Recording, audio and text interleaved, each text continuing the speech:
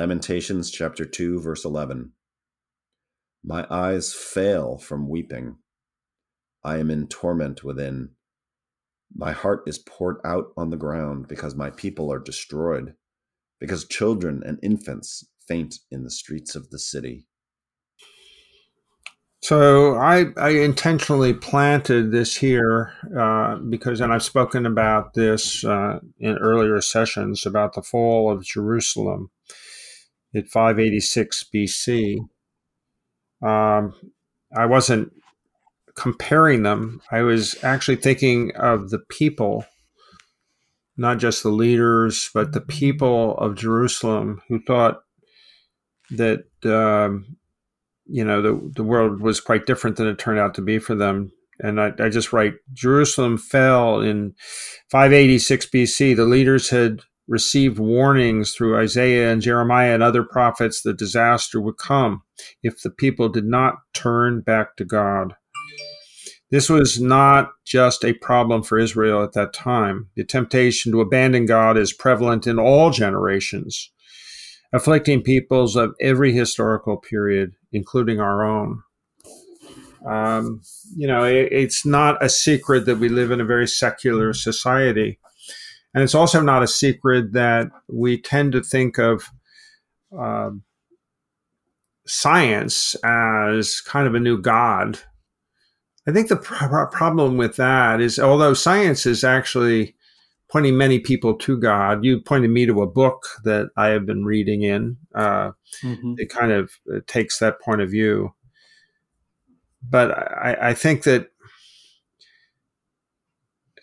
catastrophes just do happen, and they're not understandable necessarily in terms of being in them. I mean, how much understanding did anybody caught up in the Holocaust really have as to what was really going on there? Even today, I'm not sure we really grasp the full extent of it.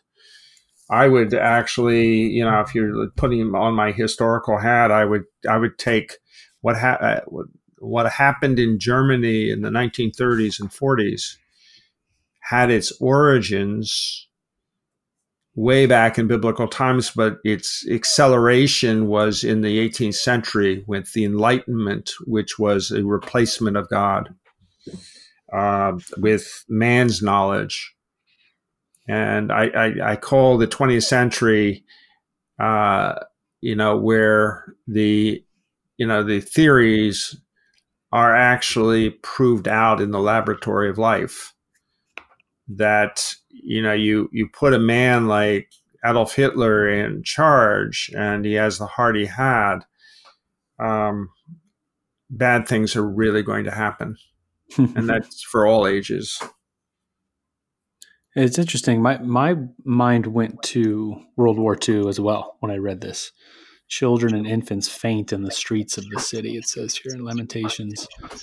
And all I can think in this discussion, it's pretty depressing 5-minute Bible study here this morning. All I can think is thank God for the promise of Scripture that there will be a new Jerusalem, a new city, a new heaven, and a new earth where God will set all these things right, where there will be no more war, no more weeping, no more injustice, no more tyrants, but just King Jesus reigning over a society filled with his shalom, where he is praised.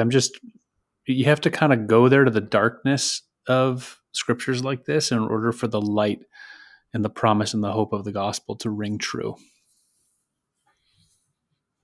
I just think that in today's environment, the church, I think that prosperity, not want, but prosperity actually puts a sugary layer over everything, and we become sort of dulled to these kind of episodes in human history.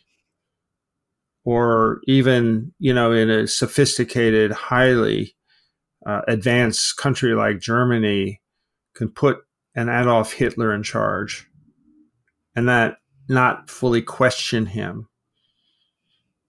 It's very disconcerting that can happen, because I think the idea was the revolutions like as depicted in Les Miserables in the 19th century and the French Revolution in the early part of the latter part of the 18th century, they always end badly because they're man-centered. They're not God-centered.